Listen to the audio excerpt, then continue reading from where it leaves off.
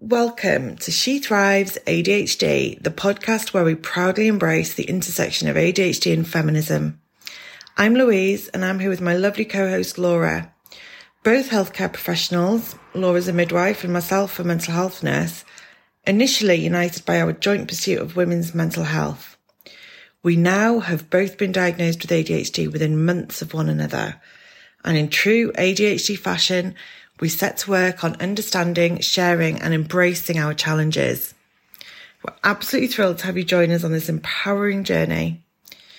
At She Thrives, we believe that ADHD is not a limitation, but a gift to be unwrapped. And when combined with the transformative principles of feminism, it becomes an unstoppable force for positive change. Each week, we'll delve into the dynamic world of ADHD and feminism with the help from our guests, exploring their unique connections, challenges, and remarkable triumphs. From personal stories to expert insights, this podcast is your go-to source for all things related to these empowering identities. Together, we'll challenge stereotypes, debunk myths, and champion neurodiversity and gender equality. We're committed to fostering a supportive community that celebrates the brilliance of ADHD minds and the power of feminism. Roxanne, welcome to our podcast. Really happy to meet you and learn a bit more about you and what you're up to. So I'm Louise. I'm a mental health nurse and I was diagnosed with ADHD at the age of 40. And I'm here with my co-host Laura. Hello. I'm Laura and I was diagnosed with ADHD at the grand old age of 37.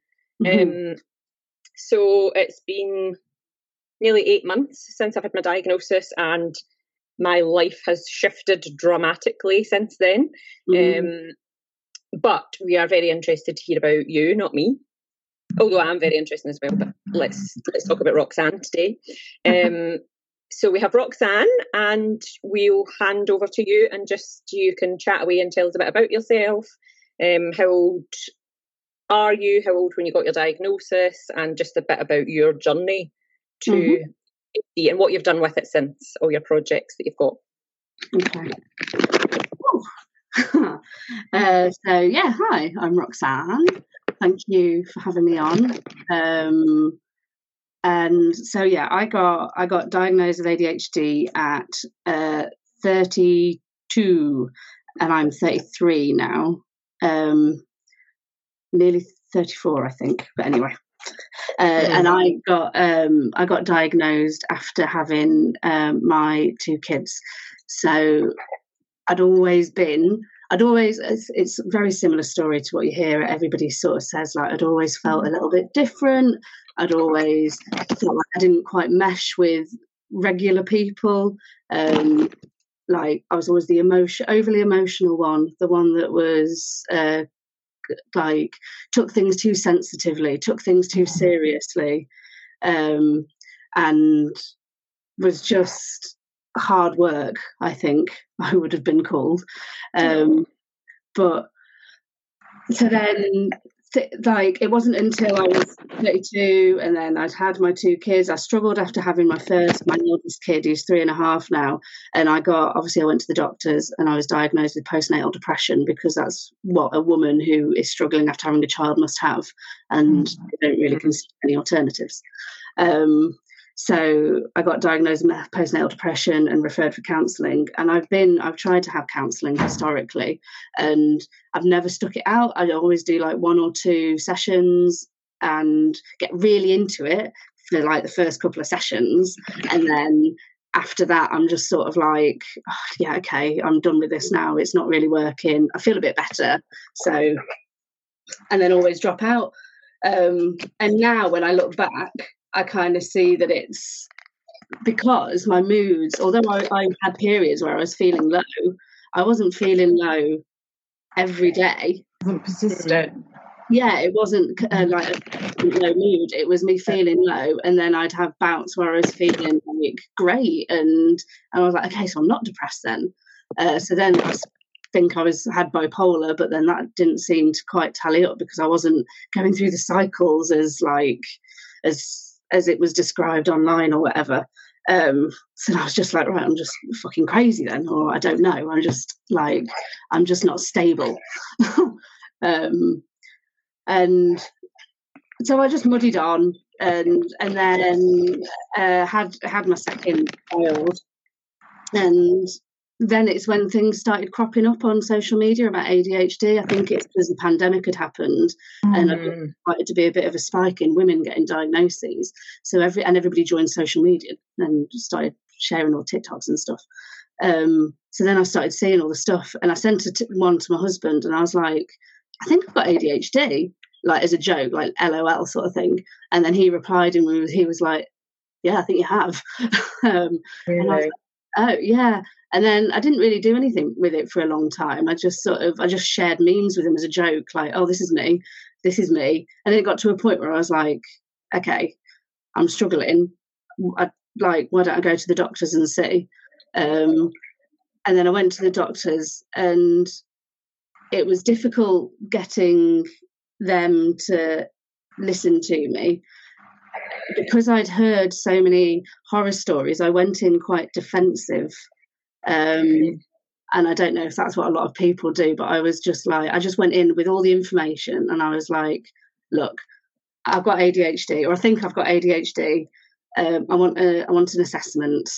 And that was sort of it. And I've always been very direct and very sort of like, I know what I want and I'm going to ask for it, sort of thing. And the doctor was just like, and I wanted a referral to Right to Choose because I was scared of the long waiting lists. So I went straight in and asked for Right to Choose. And the doctor was like, okay, so we're going to refer you to our local thing, because I didn't know what Right to Choose was. And I had to ring them back 3 times because she wasn't listening. Sorry, I feel like I'm wittering on loads. No, you're fine. That's what it's about. Crack on. I know. It's really hard to talk for a long time and listen to your own voice. And she didn't know what Right to Choose was. So I ended up having to write a letter to the practice manager and I had to have a meeting with them because nobody knew what Right to Choose was. And I had to print out a load of information. It's just exhausting when I was trying to manage also 2 young kids and everything else. And I was like, this is what Right to Choose is. I've got a right, I want to go down this pathway, refer me to them. And the doctor was like, well, you've had a referral to the local services. And I was like, that's not what I wanted, and blah, blah, blah. And then I ended up ringing the local services and saying, how long's the waiting list? And they said 2 weeks. So then I was like, yeah, forget that Right to Choose. Yeah. So then I had a phone call. I had a phone call from the practice manager, deeply apologetic, because I'd sent her a really emotional email. And she was like, I'm really sorry. We're going to refer you to Psychiatry UK, I think it was. And I was just really sheepish, like, oh, thank you so much for the apology, but actually, I'm okay then. It's fine. It's fine. Yeah, and it just felt so typical of me as well. It just like, I feel like I'm forever fighting something, and then I don't know, have my tail between my legs a little bit. It just felt it was such a Roxanne story.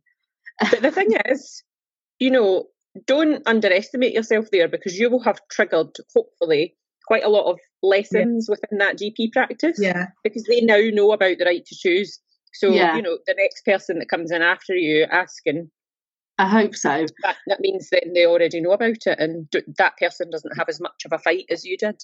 Yeah, and the doctor I was dealing with was a student doctor, so hopefully that's prepared her moving forward now. Yeah. And then so the local assessment service got in touch with me and said, we can offer you an appointment on this date. And because I'm managing childcare and stuff, I asked for a date 2 weeks after that. And she was like, are you sure that means you'll be waiting 4 weeks? And I was like, that's fine. Thinking people all over the country are waiting years. And I couldn't believe, and I feel almost guilty saying it, because I know the struggles people are having to get a diagnosis, and I couldn't believe I was getting in that quickly. And I think it's because they just set the service up, so I don't know the state of the service prior to that or anything. So I think just set it up. Where are you based, Roxanne? Where? Staffordshire. Staffordshire, they'll get inundated. Yeah. Yeah, so everybody will be right to choose over here now. I don't. Apologies, Staffordshire. This was a year and a half ago, so I don't know what it's like now.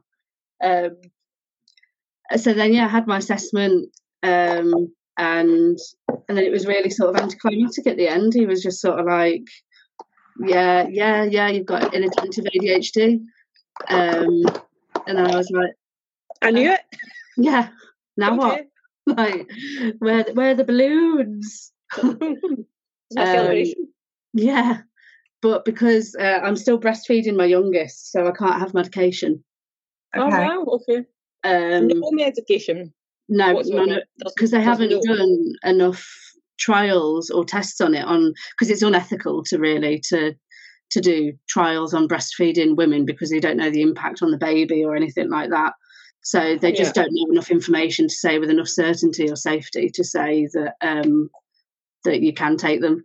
So he referred me for counselling, which was actually one of the best, not just regular counselling, it was ADHD, psychotherapy, counselling with a therapist. Sorry, Roxanne, I'm interested to ask you a bit more about that. I read that, and I think you called it ADHD therapy. Yeah, well, I don't know. That's just my term for it. No, I know. Yeah, it was for ADHD particularly. Yeah, so it was a therapist with ADHD. She had ADHD, so we gelled really quickly, and it was basically, so the aim was for me to go through my whole journey and understand my ADHD, how it impacts me, how I can manage some of the triggers, and also unpicking a lot of sort of trauma stuff and previous things that I'd got stuck in, and it was amazing. It was only 6 sessions, which was unfortunate because I would have loved it to go on longer, and I could have paid for it to carry on longer, but unfortunately finances don't allow for that at the minute. But even those 6 sessions was enough to turn my thinking around and to change. Don't get me wrong, I'm not like radically different, but I'm certainly much kinder to myself than I ever was before. My husband understands me so much better. So I just feel like the quality of my life in lots of areas has improved. And it's why it's frustrating that sort of you hear a lot of reports about people are just being automatically just prescribed medication, and I'm not denying medication. I think medication is an important part of it, but it does state in the NICE guidelines that they need to be offered together. You need to be offered both therapy and medication, and I think it's really important. So it's frustrating that people just aren't even being offered that option. It's one or the other. They're kind of given the diagnosis and the meds and left to your own devices, really. Yeah, exactly. What's interesting, Roxanne, about that, and that's what I wanted to kind of pick your brains a little bit more, is you're right, the NICE guidelines do state that pharmacological along with non-pharmacological therapy or treatments is best practice, but it's trying to it's trying to understand, what does that mean? What does non-pharmacological therapy or intervention look like for somebody with ADHD? And it doesn't feel like it's very specific. That's why I did when you said that was specifically for ADHD, that course of counselling you had. And there are going to be loads of overlaps with lots of other different therapies. And CBT is known to be quite effective once somebody's kind of usually on medication, so they've reached that level of functioning where they could really engage with CBT in the sense of learning those skills, those strategies to cope. Yeah. So that's why I was interested what you'd been offered, and it sounds like it was like a therapy, but like you say, specific to ADHD. Yeah, and maybe it was just like, maybe it was kind of a tailored approach for somebody with ADHD and dealing with a diagnosis of something, and like you say, unpicking the past. I think the key thing as well was that she had ADHD herself, and that was huge because she could really understand where I was coming from. So the more people that we can get into these jobs, obviously the better. The more people with ADHD who have the experience, the better. And it was a remote thing as well. So he was based in London, so we did it virtually, and just having the space to sort of to understand my ADHD as well, because I still don't know what's ADHD, what's trauma, what's me, normal, and what's normal. And I think it'll always be that battle, really, because when you've gone 32 years and with masking and everything, it's sort of, you've created yourself from all this jumble of messes and different things, haven't you? So it's never going to be as cut and dry as, okay, well, that's the ADHD, and that's just something from a past cropping up or whatever. It's always going to interplay. And just listening to you speak, it's something I think I see quite often with people with ADHD, and Laura, you might feel the same, that kind of dismissive kind of, oh, is it just trauma, or is it just this, or is it just that? And actually all of those things are really, really valid and important, but there's this real sense of, like you say, that imposter syndrome, that that lack of kind of compassion for ourselves sometimes. And in my experience, that has gotten better since I've been diagnosed. But like you say, it's a lifetime of unlearning something, and we're never going to complete. Well, for me, I don't think we'll ever completely go away. That kind of that self-deprecation, that sense of I'm wrong, I've done something wrong, just get on with it. That felt with it much better than you, because I think when you grow up as I'm quoting in air quotes now, which I don't really like doing, but as a sensitive child, usually if you're surrounded by people who aren't sensitive, it's not perceived as a very positive thing, is it? Well, no. For me. And I think that comes from parents, grown-ups around you, just feeling anxious themselves and saying, well, can you just like pull it together and get it together, and then I'll feel better. And 100%. And that comes to the forefront so hard when you have your own kids. And it's like, I don't want to talk about my own kids too much, just because obviously that's their lives and their privacy. So you're very respectful. I talk about my kids. I'm trying to get mine to come on the podcast. Oh, are you? I mean, if they consent and obviously want to do that, that's great. Yeah. But I have no respect for the boundaries. I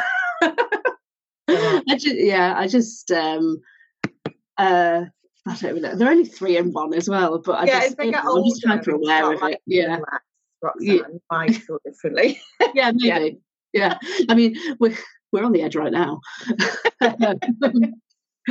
But sort of, when you have kids, that sort of comes to the forefront, doesn't it? And like you start unpicking about how you've been raised or whatever, and how you want to parent. And I think that also fed into me seeking my diagnosis, because I went on this whole like, in air quotes, improving myself journey, and I want to be better for me and for my kids and all of that. But it is a lot of pressure growing up and being the sensitive one, and it been seen as a bad thing, a positive, and as it being a bad thing. And I would like to share actually that that's probably something that so far I've not given enough consideration to, that I was always the very emotional child. So, and particularly when I went into midwifery and something would upset me, that, somebody would have said something and I would take it the wrong way, or I would take it the right way, because maybe that's how they intended it in the first place. And I spent a lot of my time crying in the stockroom or the toilet or on the phone to my husband. And I did get a lot of this type of feedback. Oh, you just need to grow a thicker skin. Yeah. Oh, yeah. So, I mean, it should be water off a duck's back and this, this profession. But no, it didn't stand with me at all. I thought, no, I don't need to grow a thicker skin. Like, if this is how I feel, that is valid. Yeah, absolutely. That's upset me, and I'm within my rights to be upset about that. Yeah. It's just that I spend half my life crying. Yeah. But now I understand why. Yeah. Just so incredibly insightful. And actually, thanks, Roxanne, because I never really considered the depth of that before. You know, at school, if I get into trouble from the teacher, I would be sobbing. I don't know, if my pals shared their sweeties and I never got one because there was none left, I would be crying. Friendships for me were just an absolute minefield, really. I've still got like a couple of my core friends from that time that I'm still very close to. But I mean, trying to kind of navigate all those dynamics of being a teenager, and I guess I'm a bit like you in the sense that I probably felt as if I was too much for people. I was very intense. I was very feeling. So I thank you for bringing that to the forefront. But what was it like for you in terms of friendships at the school when you were growing up? And do you recall kind of having big emotions at that point? And yeah, I mean, primary school, I think like I sort of kept myself to myself. And I remember a lot of time playing with a lot of the younger kids. And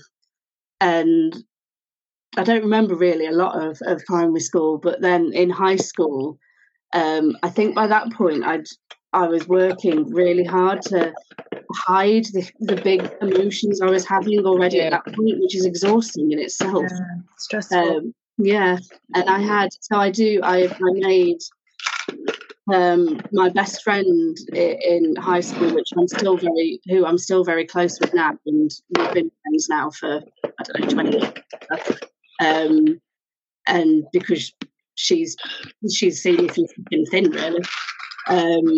But it was really hard navigating stuff because and people are surprised when I tell people that I have ADHD now, because I just don't externally present in the stereotypical way that people expect ADHD to, and because I hide stuff so much, and because I'm so sensitive to mood changes and to like just changes in tone and demeanour and everything. Yeah. So I just pick up on everything. Yeah, like those environmental things, you really feel the vibe, kind of the energy. Yeah. And I'd go home and I'd just be so consumed by it and upset by anything that had happened that day. And I think that drove this real. I used to be the kid. I used to stick up for the kids that were being picked on. I had that drive to sort of either protect people or to justice sensitivity. You know what I mean? I'd hate it if somebody was being treated unfairly. I still do. But also on top of that, I was also a very, very good student. Like I got A's and A stars at GCSE because I just had a perfectionist streak, which I think came from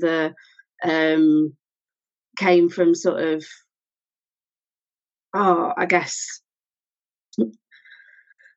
the masking of everything that was going on inside of me and wanting to see myself as a better person. And for me, that was doing really well at school, and the thought of failure was just really awful to me. But also, do you think that that's related to that kind of rejection sensitivity that you almost kind of, it's so overwhelming to get something wrong or you know, to get a low grade, and you really kind of that feels like a rejection in itself. I find personally, but if I was to get a low mark, then I would be, really disappointed in myself. Yeah, I mean, because I'm studying now, and I went straight in and I said to my husband, if I don't get a distinction in this course, then I'm going to be really gutted. And he was like, do you think you're setting the bar too high? And I was like, probably. Yeah, maybe. But I'll get there. But I'm riding on a distinction at the minute, so fingers crossed. But anyway. What is a distinction then? Is that above 70? Yeah. And I might not end there. But I'm enjoying it. I think because I'm enjoying it and I'm passionate about it, obviously it's keeping me interested and doing well in it. I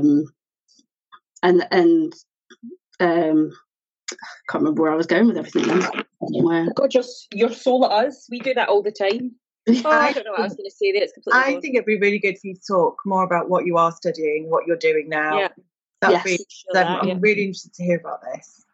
So yeah, I got my ADHD diagnosis, and obviously, in typical fashion, deep dive, started to learn everything I could about it.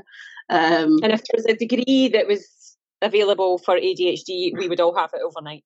Yeah, exactly. We've done in the course. What are you talking about? Yeah, we could just consumed all the information. And also that was in preparation to go to the doctor as well, to say, look how much I know, look how much of an expert I am at this topic. So you have no choice but to refer me for an assessment. I know what my rights are. I have to choose. Yeah. I might not need to use it because wait lists is only I know I can do it. I have the right. So then anyway, I've already got I've got a bit of a collection of it's become a joke now. I've got a bit of a collection of qualifications. So I've got a bachelor's in psychology and criminology. Wow. And then I decided that I didn't want to be a criminal psychologist or whatever. I was going down that route anymore. So then I had a little bit of a break, and then I decided I was going to be a social worker. So I got a social work master's, finished that, and decided no, that job wasn't for me. So then, and I'm not bragging. It sounds like I'm bragging. I'm not. No, it's amazing though. I'm so impressed. Carry on. Now, when I look back, I just think sometimes I see things that are so obvious. Like I just couldn't settle on a career. Yeah. So I found, for some reason in my head, I was like, right, another qualification. What can I get? But no, I saw in all the research, I was so angry because I felt there was nothing that represented me. There was no voices out there of women with ADHD. Obviously, all the research is done on, or predominantly the research is done on young male boys historically, maybe hysterically as well. Yeah. So it was, and it's all so medical, the research, which I know it's a medical field, but everything is dehumanized in that process. And voices are removed, exactly, and just reduced to our ADHD traits and how negative they are. And I just found it totally exhausting. I was like, right, okay, I want to do something about this. Also, simultaneously, I was riding a passion about maternal rights in birth and the patriarchy in the birth system, because I'd just gone through 2 births and was very angry at the medical system. Oh, you and I need to have a private conversation. Okay. Away from the recording. Private share. So I found this course, a gender studies course at the University of Chester, met with the tutor then. She was fantastic, and we had a really good conversation. And it was a research master's, so it was giving me the opportunity to do my own research and also a bridge to a PhD, which I think I would ultimately like to end up at. But I couldn't decide between the ADHD and the birth thing. And I think eventually I just sort of took a dive and thought, okay, I'll go down the ADHD route. And I'm so glad I did. Because now that although I'm very angry still about the birth stuff, it's sort of passed by the wayside. Yeah. So but that, that's not to say that you'll never do that. No. That is interesting, right? So I started the gender in the future. Yeah, maybe. Yeah. So I started this gender studies course with my focus being on ADHD and gendered experiences. And it's a 2-year part-time course. So I'm a year in. So it's still developing, but now I'm in the thick of my research, which is really exciting. So what I'm trying to do is amplify the voices and the stories of people that haven't been heard in the research so far. So I'm doing qualitative research, which means it's not numbers based, it's words based. I'm really interested in the stories and the way people view their own lives in the context of their gender and the stereotypes that they've probably been brought up in and everything, because I know there's a genetic element to ADHD. But also I don't fully buy into this binary idea that we have around ADHD, that there's male symptoms and female symptoms. I think there's a lot more to it than that. And in fact, maybe the culture and the stigma and the stereotypes that we've been raised in as women actually shapes how our ADHD symptoms present, rather than that's really interesting. It could almost suppress our Because typically, as children, you'd expect the boys to be more hyperactive and destructive in class. And the argument has been, hasn't it, that, well, of course, more boys are diagnosed because they're more like I said, more disruptive. Yeah. So it's going to motivate teachers, parents, doctors to kind of address something, whereas girls, isn't the argument that we tend to internalise our hyperactivity, which leads to kind of anxiety and things like that. Yeah. So you're exploring researching just to see if I got this right, the sense that actually it could just be our role as women in society that's kind of suppressed our ability to be outwardly hyperactive or outwardly destructive. Yeah. Or disruptive, sorry. Because it's really not socially acceptable, is it, for girls? No, it totally contradicts the stereotype that you need to be a good little woman and stay quiet and do as you're told and just keep your place as the quiet one, the studious one, the one that's. I mean, it's negative to boys as well, because there must be. But who cares? There must be so many boys with inattention. I'm joking. Well, I didn't hear what you said. Sorry, what did you say? No, don't. That's probably a good idea. You said that it's negative to boys as well, and I said, "Oh, who cares about them?" I mean, at this point, we do care about boys. We do care about the male presentation too. There's such a sense, isn't there, that that if you are a child with ADHD, that you're naughty, that you're not well behaved, and I'm almost certain she won't listen to this, and it's nothing negative about her particularly, but a mum friend from school, and she's also a teacher. She does listen to this. I know her. No, you don't. She wouldn't talk to you. And I was talking about my daughter and saying, oh, she's been diagnosed with ADHD, and considering that this mum, she's also a teacher, she was absolutely shocked. Like you say, people are like, what? And if they hear that I am as well, because of the perception, and the perception is that you're naughty, isn't it? And she said, it's always been really good when she's been at our house. Oh, I was like, great, so glad. Like, I'm relieved that she keeps it together in social, because she does. And like you kind of alluded to, as women, as females, we tend to more, don't we? Yeah. Sorry, I missed half of that because it froze out. I was saying that she wouldn't speak to you. Yeah. Did you? Oh, was that it? That was it. I was just saying that I mentioned to her, we were at a holiday club together picking the kids up, and we were talking about stuff, and I was saying, I was just talking about my daughter and saying she's recently been diagnosed. She started on medication, and I was just oversharing as usual. Info dump. Yeah, and she was just very, very shocked. She was like, "Oh my God, really?" And then the response was, "But she's always so well behaved when she's at our house." And I said, "I'm really glad, actually." But it's the perception, isn't it? And it's about, and hopefully work like you're doing, Roxanne, is really going to help bring to the forefront a challenge for that.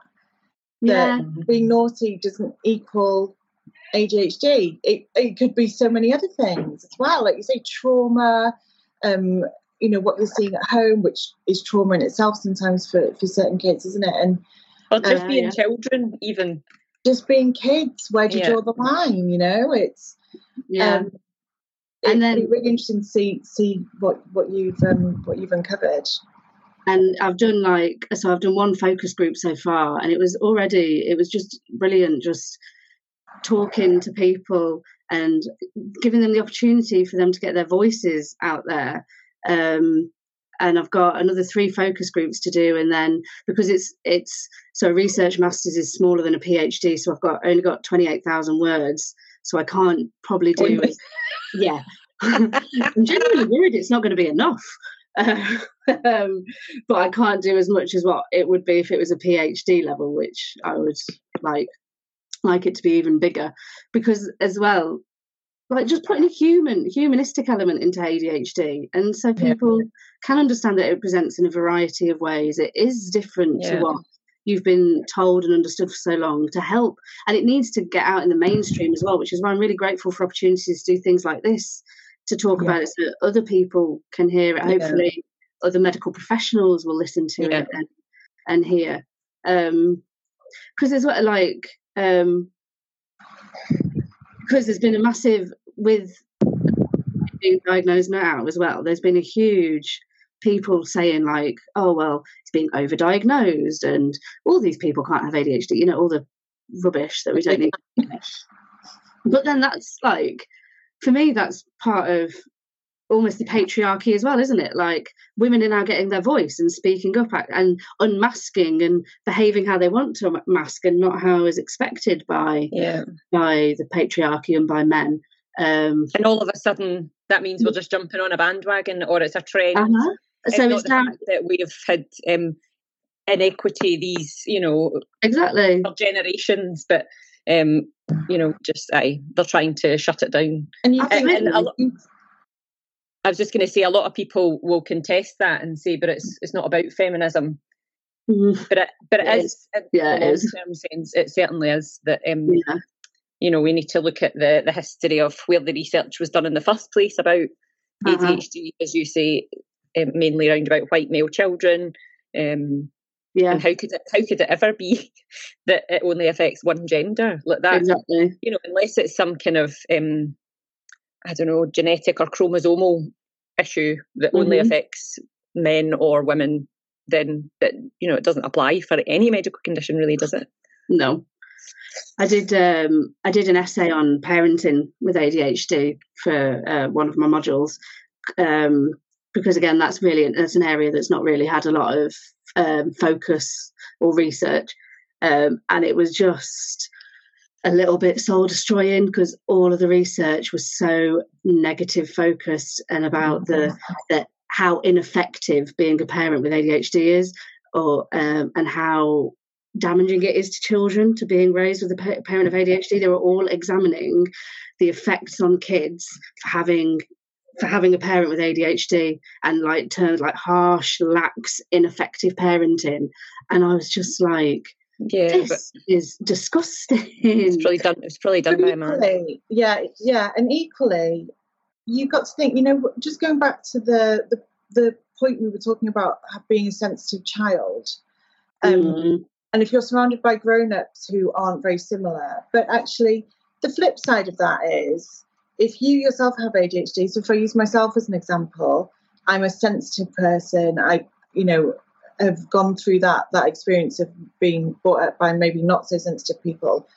And then with my children, you can go almost too far. Maybe the argument could be that you become too soft, you become too understanding, you become too kind of, like, say, lax or with no boundaries. But actually, I feel really bloody relieved that I followed my intuition, because I've now got a 10-year-old who is comfortable talking to me, and I mean, there have been times where I feel like I have said, look at the state of your bedroom, or there's this or there's that, you know, bringing that shame into it, and I really don't like it. But now that's kind of, a lot of that's gone. There's got to be accountability, but you think about that shame that we put on our children, and children with ADHD in particular. Yeah. And so there's got to be some good sides to being an adult with ADHD, bringing up a child who has ADHD as well.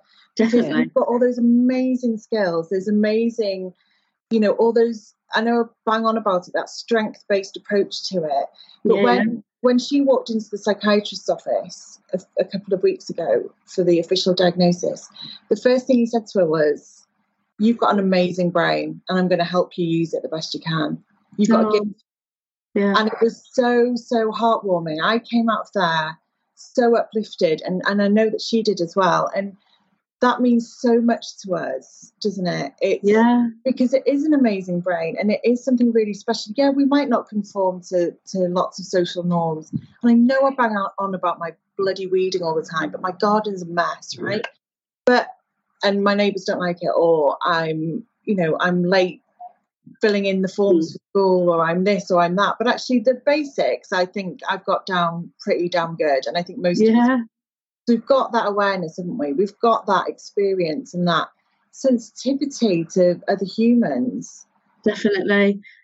And it's just for that look, and that is the power right there. You sharing that is the power of you like sharing your story and having that out there, like for that not to be represented in the research. No, is just, and it should. Let's do some research on how bloody amazing it is that we all know more about ourselves, more about our brains, more about our children's brains, and support them. It's we're so positive about it in our house that my 6-year-old's like, am I going to get ADHD?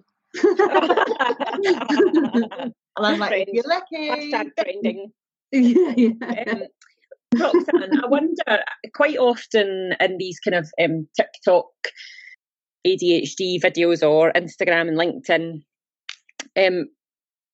quite a lot of what I see is, and I've done it myself before, is referring to ADHD as your superpower. Now, I do very much, at times, I do really feel as if it is my superpower. But that's not to say that it's not been debilitating at times. But part of the debilitation for me has been the non-diagnosis, non-recognition of it. Yeah. And actually, since I have been diagnosed, I feel as if I have harnessed it as a bit of a, not necessarily superpower per se, but as a gift. Yeah. And I can very much now, instead of berating myself for losing interest in things or whatever, I've really learned to harness the good things about it. Like I resigned from my job, so I am completely non-restrictive. I'm doing lots of working from home. I'm following my passion. We're doing the podcast. Louise and I are building the website. I've got a part-time job working in a sexual health clinic, which I really enjoy. It's really interesting. I'm doing my masters as well, which is I'm due to finish. I'm in my final year, starting in September. And I'm really able to use it a bit like yourself. My research is based around the experiences of women who have ADHD through the maternity services, because for the last, I started my midwifery 13 years ago, and not once have I ever had any teachings around neurodiversity and how that impacts a woman through her pregnancy journey. And there is not much research out there. I know there is the Maternity Autism Research Group, which is great, but that's not ADHD. And that, at times, although there is a lot of overlap for the symptoms, at times they are very, very different and very conflicting. Yeah. And just to give you an example of that, yesterday, I was taking my daughter to the hairdressers. This appointment's been on the calendar for 3 weeks because we are bridesmaids next weekend at my best friend's wedding. And What top? Yeah. Sorry, she's just interrupting in her towel. If just take it down to Dad, will you? He'll help you. He's not here.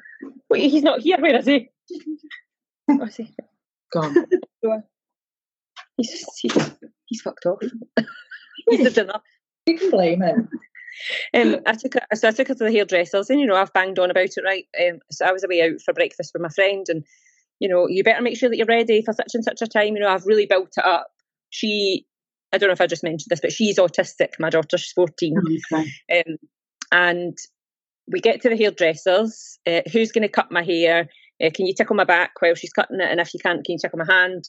Really talked through it. And I present myself at the hairdresser and say, it's Jodie Spence for 10:30. No, we don't have that name down. And I thought, oh, fuck. I fucking did it again. Executive dysfunction. This potentially has the impact, it could have a significant effect on the rest of our day now, because she is going to freak out because we've built up to it so much, and then that's a change. But equally, it's unsurprising that I've not actually finalised the booking on the website when I've just get distracted by, must make sure that I write this down, and then I've actually not pressed to confirm. But thankfully, I knew the woman who owns the hairdresser. I looked after her when she was having her twins, and also the regular hairdresser that we normally see has 2 siblings in Jodie's school. She goes to a special needs school. And so thank God they saved the day, and they were like, don't worry about it, we'll get you in straight away. So Jodie and I never had to have much of a, we never had to have much of a conversation around about, oh, I've not booked the appointment, and then Jodie shouting like, well, why did you not book it? Like, she would really have lost the plot.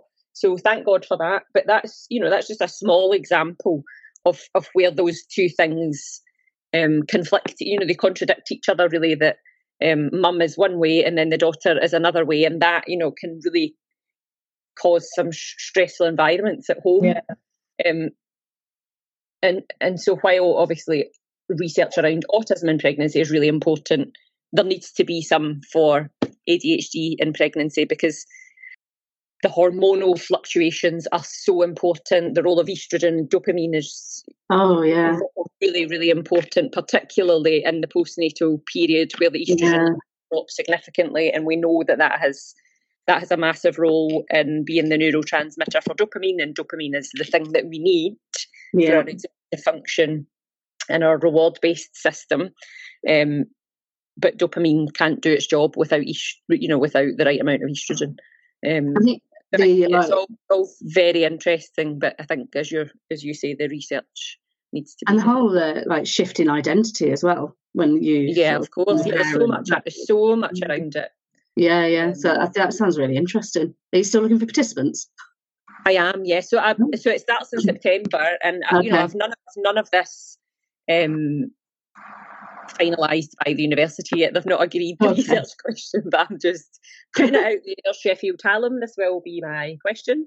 But yeah, I think I think it's a very important niche that's not really been explored.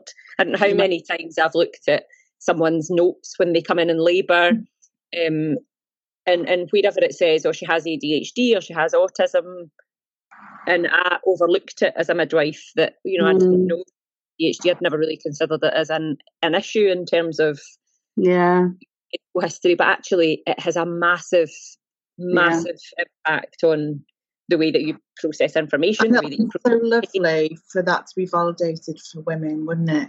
Oh yeah. How amazing for women, after us now, having children, are really validated with their, sensory issues, the RSD. There's just so much, Laura, that like you said, you're going to be doing.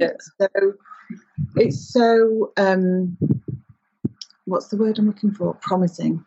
Yeah. And it's going towards that, like we were saying, let's look at the positives. And the positives of that are that maybe practice can be altered so that we really do support women and their partners in such a way that is non-judgmental, that is it just encompasses the whole experience for people. And you understand it, because you just feel like I've lost the fucking plot. I went into a coffee shop yesterday that I hadn't been in since my oldest was a baby. The strength of emotions when you first have a baby. And I remember I was a single parent, Roxanne, just for context. Yeah. I was a single parent, and I'd gone to this town with a friend of mine, and obviously my baby was in a pram.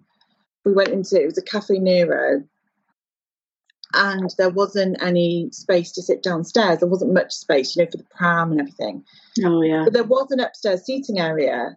So I remember this so acutely. There was an upstairs seating area, but there was no lift. And I remember feeling so depressed. Like, my life is restricted that much. Now I can't go upstairs in a fucking Cafe Nero. But not... But you just can't take the baby with you. Right.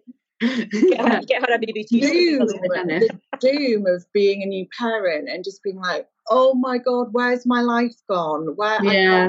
And you know what? I didn't say, I was with my husband and my brother and our kids, and I didn't say it to any of them yesterday. I just quietly kept it to myself, because I thought they're probably not going to understand where I'm coming from. Just, But it, like you say, it's so life altering, and it, for me, just felt like a sense of doom that's never left me.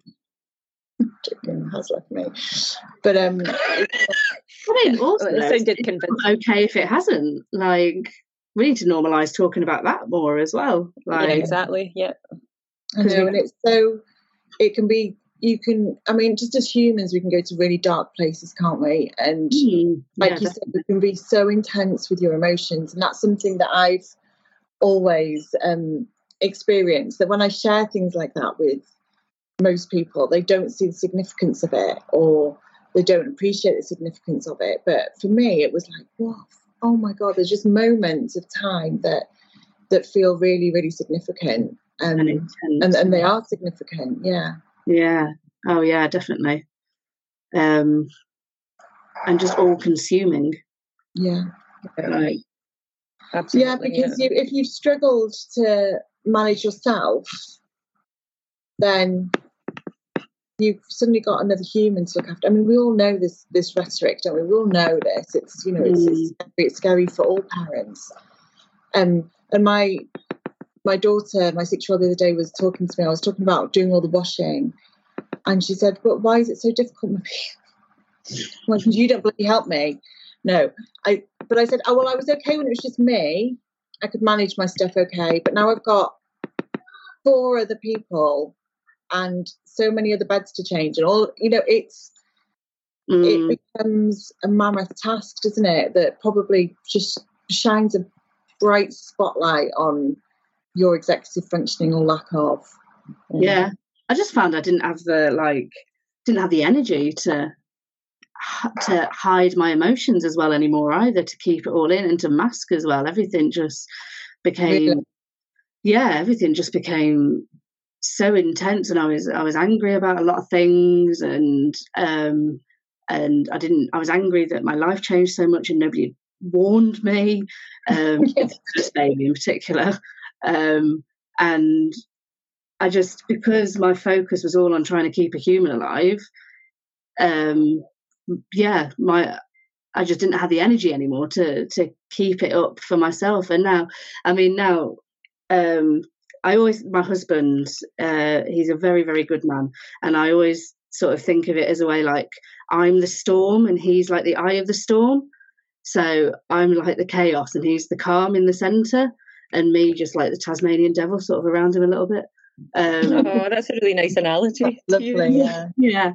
I don't know if he'll listen to this and hear that, but there we go. Well, if he's in like my husband, he'll no listen. But he does the majority of the household tasks now, because I physically, and I don't know how to describe it to the people, but I physically cannot look after the humans in the house and the dog and myself and worry about all the other shit that has to get done. I just can't do it. So, and we found a balance that works really well for us, and I'm very lucky in that respect. Yeah. And I'm very lucky and privileged that I don't have to work at the minute, and I'm at home with both of the kids. So that helps as well. I think if I was having to also manage a job at the moment, I think I'd be really, really struggling. So I'm very lucky in that respect. Yeah. And I think knowing about your diagnosis and the way that your brain works, it really helps those around you, doesn't it? Really helps them to kind of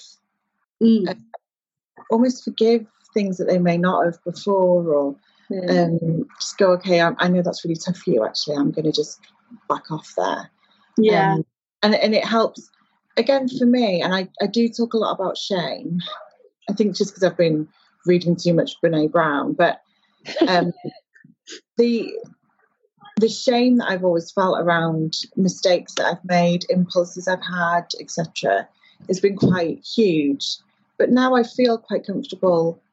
I mean, I don't go around telling everyone, but just referring to things or saying, I know how that feels because I've done X, Y, and Z, or because it really does help break down those barriers and say, actually, I need that help here. I need, and it validates it, doesn't it? You know, I'll say to my husband, I mean, we all need sleep anyway. I did this before I got diagnosed, but I'll say, look, I'm running on empty now. I need you to take over here because I'm going to lose my shit.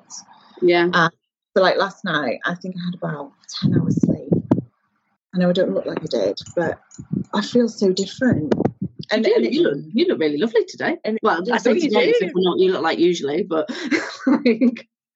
But you do, particularly, you look very refreshed and a nice kind of... I do, I feel it, because I recognised what I needed, and I reached out to those around me and said, back off, give me a rest. Yeah. I did, and it's so much easier to do that, isn't it, when you understand yourself more? Yeah, it gives you gives you permission to, and that's sort of what the therapy did for me as well, and it allowed me to work out the language so I could say, without it saying to me, without me feeling like it was me failing, the language for me to say, yeah, it's okay for me to have a break and for me to ask for that break. And it's essential. Yeah. And my husband's a very capable parent, and it's okay for me to step back and let him parent. What things do you do for self-care then, for your own well-being? What does that look like for you, Roxanne? I don't like... What does it look like? I don't know. I feel like, for me, it's things that I like. I go for a lot of walks. I've got a dog, so I like to get out in like the open air. I spend a lot of time in the garden with the kids. Like, we spend a lot of time outside because that's where I feel more comfortable parenting. If I've got a play date with somebody, if it's going to be inside, I feel very anxious about that because trying to deal with a toddler inside is just a bit of a nightmare sometimes, unless it's a play space where they can let loose. So being outside is where I feel comfortable. We were talking to somebody else. I think it was Jade, wasn't it? On a few podcasts ago, but we were talking about the how difficult it felt once you had children to be able to integrate into things like baby and toddler groups. And really, Oh my God, I don't hate them, but I went to one and that was it. I've not been to another one. And I think that seems like the theme, because you were the same, Louise, and I was exactly the same. I never done them at all, and I think part of that, I almost felt as if it was like the baby was. You know, like, oh, mine slept all night last night. Oh, you only get 6 hours. Mine's has got a tooth. Mine doesn't have a tooth. I'm using disposable nappies. They're really bad for the environment. I'm using reusable nappies. You're bottle feeding. I'm breastfeeding. All that kind of stuff. I absolutely detested it. Yeah. Not that I think I went to one. I went to one. Not for me. Absolutely not for me.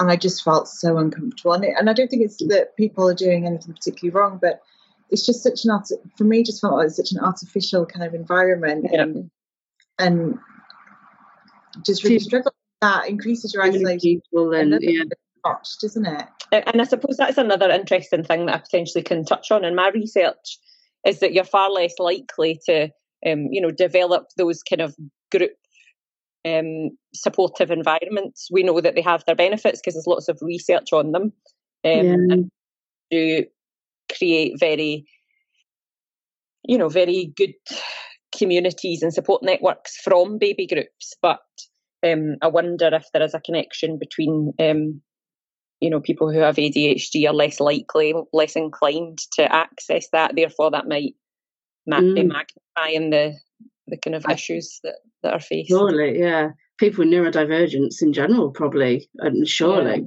just because it's such an intense environment, very noisy, the socialisation aspect and stuff, and then the shame and the stigma and the guilt, and you've got your baby also to cater for, to feed while you're out and about, and it's the steps to doing those things as well. Like, how do I prepare the formula, or how do I breastfeed in public? Where am I changing the nappy? All those things. It always made me laugh as well, because everybody, there was all this big thing about the changing bag, and everybody would have these changing bags packed to the brim with everything they need, and I was there just with one nappy, and that was all, and sometimes no nappy or whatever, and just tap one off someone else.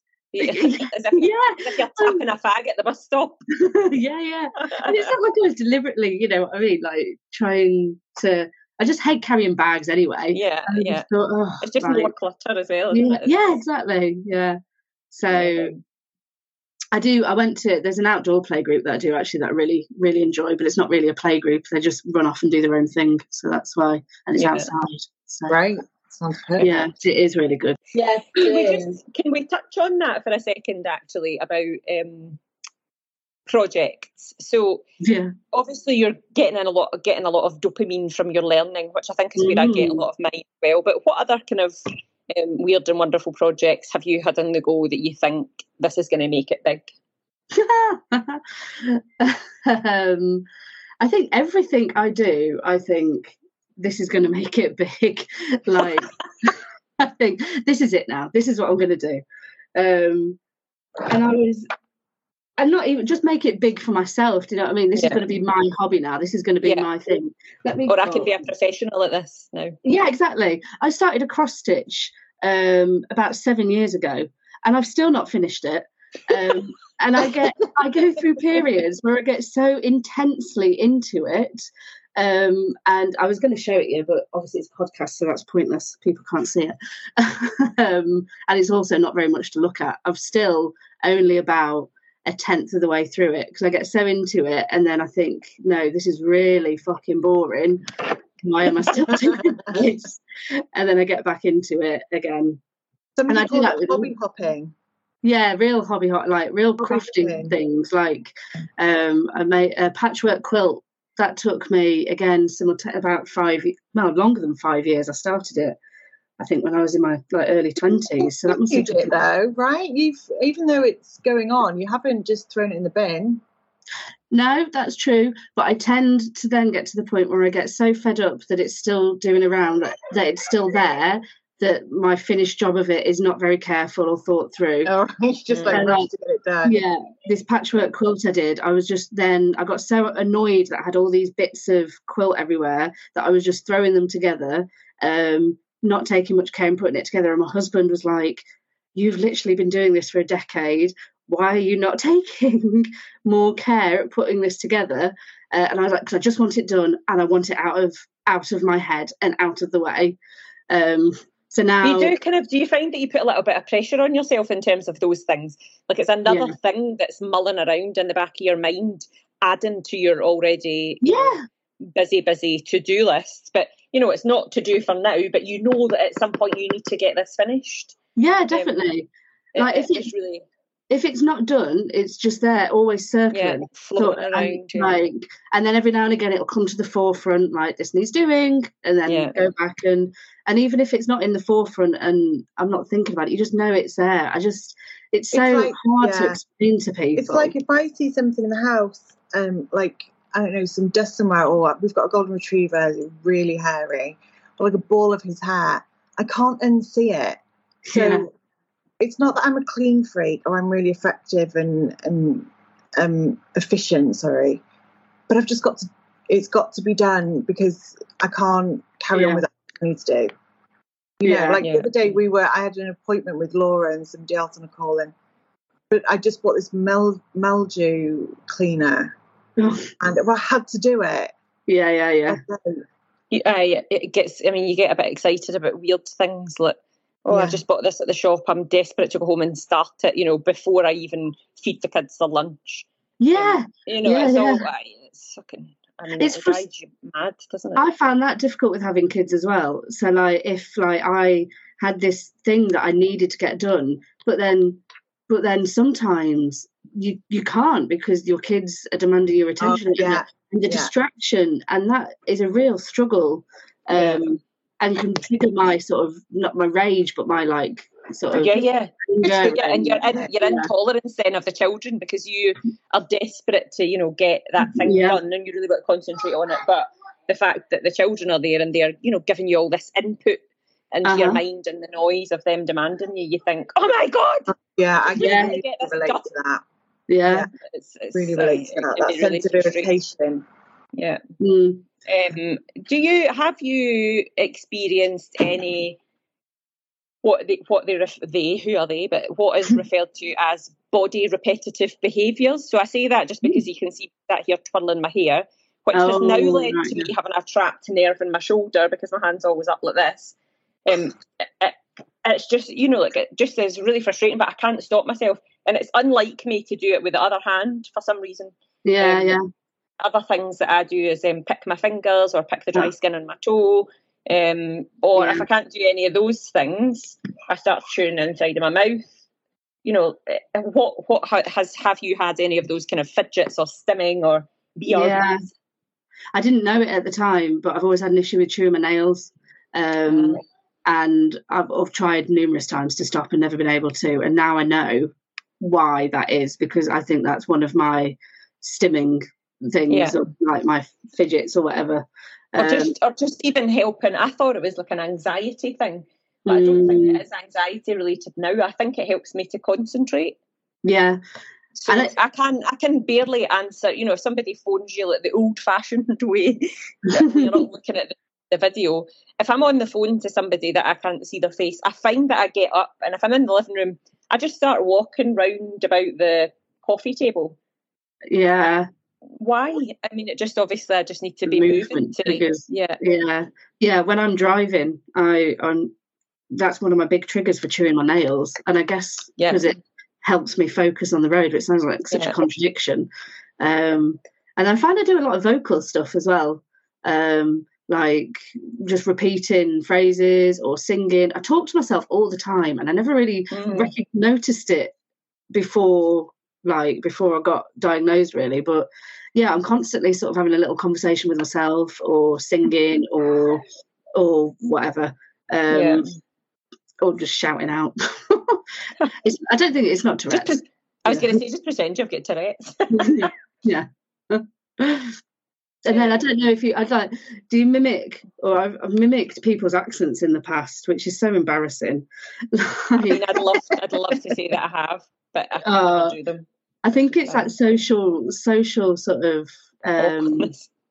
Social awkwardness, but also, what's the word, where you're trying to relate to people. And I've got one memory. When I was a teenager, me and my friend were on holiday, and I fell on some rocks, and an Irish guy came over to check I was okay, and I responded in an Irish accent, and my friend was like, "What the hell are you doing?" An evolutionary thing, and you just thought he's more likely to save me if he thinks I'm Irish. And I had the whole conversation in Irish, and off he went, and I was like, I've no idea where that came from.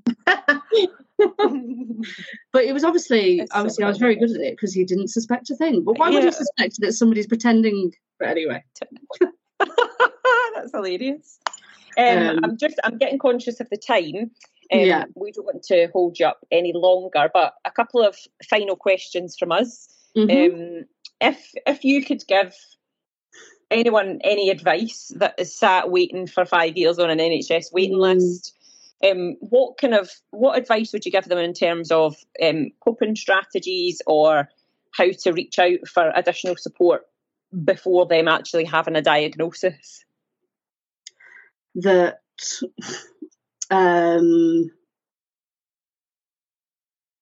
diagnosis is validating, but self-diagnosis is also valid. So you know yourself a lot better than any psychologist who has just met you will know you. You know what you want help with. And I think now, anecdotally, with so many voices on the internet, there is a lot of information out there about, and a lot of information and help out there about certain ADHD traits and how to manage them. So you can identify which trait, without a diagnosis, you can identify which traits you're struggling with, hopefully, and be able to find the specific advice for that trait without a diagnosis. And I think it's so important, self-diagnosis is valid. And my diagnosis changed my life. Self-diagnosis wasn't enough for me because of imposter syndrome, doubting myself, not trusting myself, and self-worth and everything. But I think if I'd heard the message, self-diagnosis is valid, more, then I maybe would have trusted myself more. Like, the thing is, if you think you've got ADHD, you probably do have. People aren't, you're not going to suspect it. People know themselves, don't they? The people have gut instinct. So I suppose my advice is to trust yourself, and also I reckon you can probably get things like ADHD coaching. while you can, without having an official diagnosis. And I think things like ADHD, like the coaching therapies that you can get, are very beneficial, because I imagine that would be, I haven't done it, but I imagine it'd be very similar to the therapy that I did, and you can do that without having a doctor officially tell you that you've got what you have, sort of thing. Yeah, absolutely. I think that's really lovely to share that with people, because I was the same as you. I think even after I was diagnosed, I still, I had lots of doubts, and it's like you say, it's important, even if you have no official diagnosis, there are still things you can do to help. So yeah, I think that's really kind and nice for people to hear, isn't it? I hope so. I have a question though. My question's always not as serious, but what's the most ADHD thing you've done this week? So mine, I've done loads, but I've just realised I've done something this morning while we've been on this call. I put these earrings in just for you to see, ladies. It's one of the hook earrings. Uh-huh. I was rushing to get on the call. I was like, what's wrong with it? Oh, there's something in my ear. There must be something. I've got something. I couldn't get it in properly, but I got it, pushed it and got it in. And just while you've been talking, I've realised that sometimes you get a little plastic back. Oh no! What's now stuck in your ear? No, it was. Did you push it straight through? Stuck on the earring, and I was putting the earring on with it there, but thankfully it was still on the actual earring and not in my ear, not inside the ear hole. But just me not taking care, just rushing and because I had so many other things that I had to do, like it's and then I don't know if you just noticed I call myself a knob, so that's not kind. No, don't do that. Catch myself doing that. So that's me just for today, really. Or was googling houses to go and move to Greece as well. Just was watching a documentary, but I'm over that now. Have you got anything, Roxanne, you can share? Yeah, I mean, yesterday I had a really ADHD day, I think. I was meeting some friends for afternoon tea. We're posh like that. Because that's what we do. Because that's just what we do. Fancy. So the parking, I just found. I went to the car park that was suggested on this place's website, and it's in Stockport. And I don't know if you like. I hate these apps for parking that are cropping up everywhere. Oh yeah. Does my head in.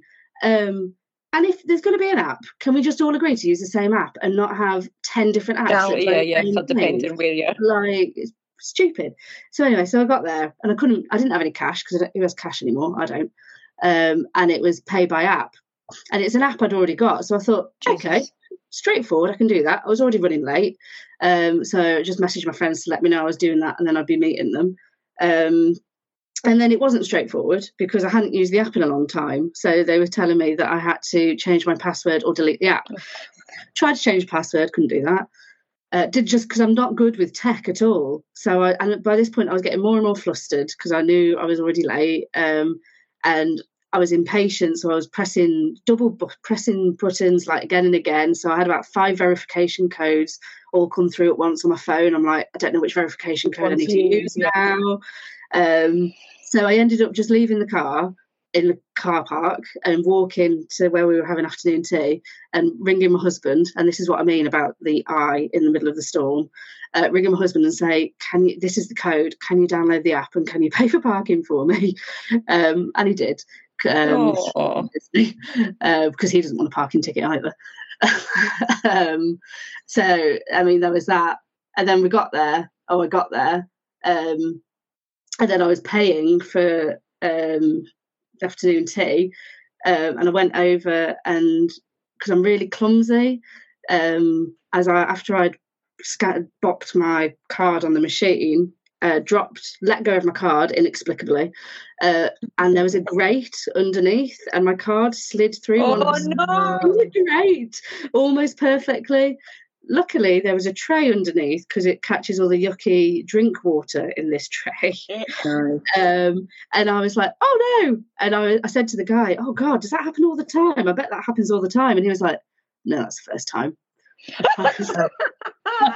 could have lied, couldn't he? There's something that would have been he probably was lying because he probably thought you were trying to get a claim or something. Yeah, maybe. I mean, I got my card back, so it was fine. But I was like, oh, okay.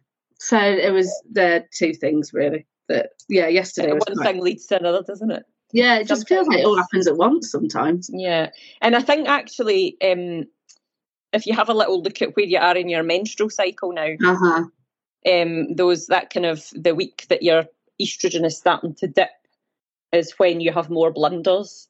Yeah, which I find very interesting. I feel like a dodgem cart sometimes, like bumping off everything as I'm walking through the house. Sometimes my husband will say to me, I don't know how you have lived for 37 years and not killed yourself by now. Just with the amount of silly, blunderous, clumsy things that you do. But it's great if you can, I've experienced that the past week where I've had a couple of things happen in quick succession, and I've actually been far kinder to myself now than I ever have been, because the things that were happening would have made me cry before, like one thing on top of another thing on top of another thing, and before long I would have been coming home crying to my husband being like, oh, I'm just so shit at this, and then that happened. But actually I was like, do you know what, it is what it is. I can't take it back. It's done now. I never done any of it maliciously, and we're all still alive. And just be kinder to yourself. That's absolutely. And that is that's the benefit, isn't it, of sharing these stories and talking about it more, and having podcasts like this, and and I've not spoken about ADHD Let's Talk. I was going to say that. Did you want to give us a little bit of a plug about your ADHD Let's Talk? Yeah, we'll do, really. I mean, and really how people can find you. And so on part of my doing this, starting my research and amplifying people's voices that haven't been heard in the research and stuff, I started ADHD Let's Talk, which you can find on Instagram, hashtag. Oh, no, it's not a hashtag, is it? It's an at ADHD Let's Talk. It's on Twitter as well, but I don't really, I'm not a big fan of Mr. Musk, and B, I'm not very good on Twitter anyway, so Instagram is the place really to go. And so I've used that as a way of sharing my research findings and recruiting participants, which I've done now, and through that process, so now it's mainly sharing my research findings and stuff and get them out there, and also inviting people to who want to share their stories. No diagnosis necessary, just if you feel like you haven't been represented in ADHD research, or if you feel you're not part of the ADHD stereotype that's put out there, if you feel like your voice hasn't been heard in relation to your experience of having ADHD or anything like that, then I'd love to just share your stories. I've shared a few stories so far, and it feels really empowering for both the people that are sharing their stories and for me to be able to do it. And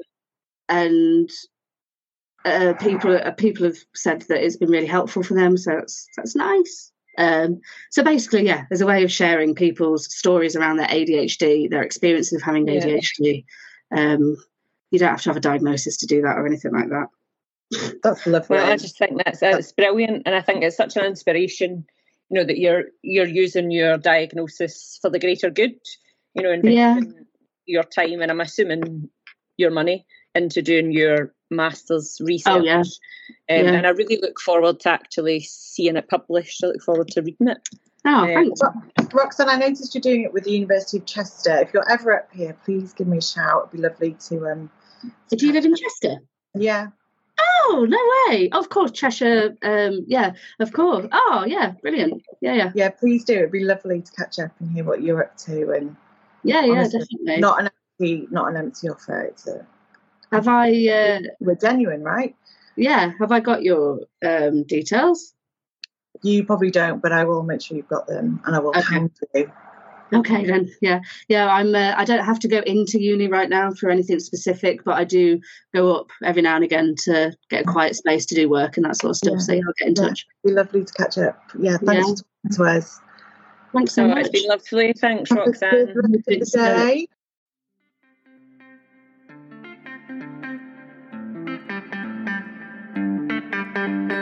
I'm Laura, she's Louise, and we've both got ADHD.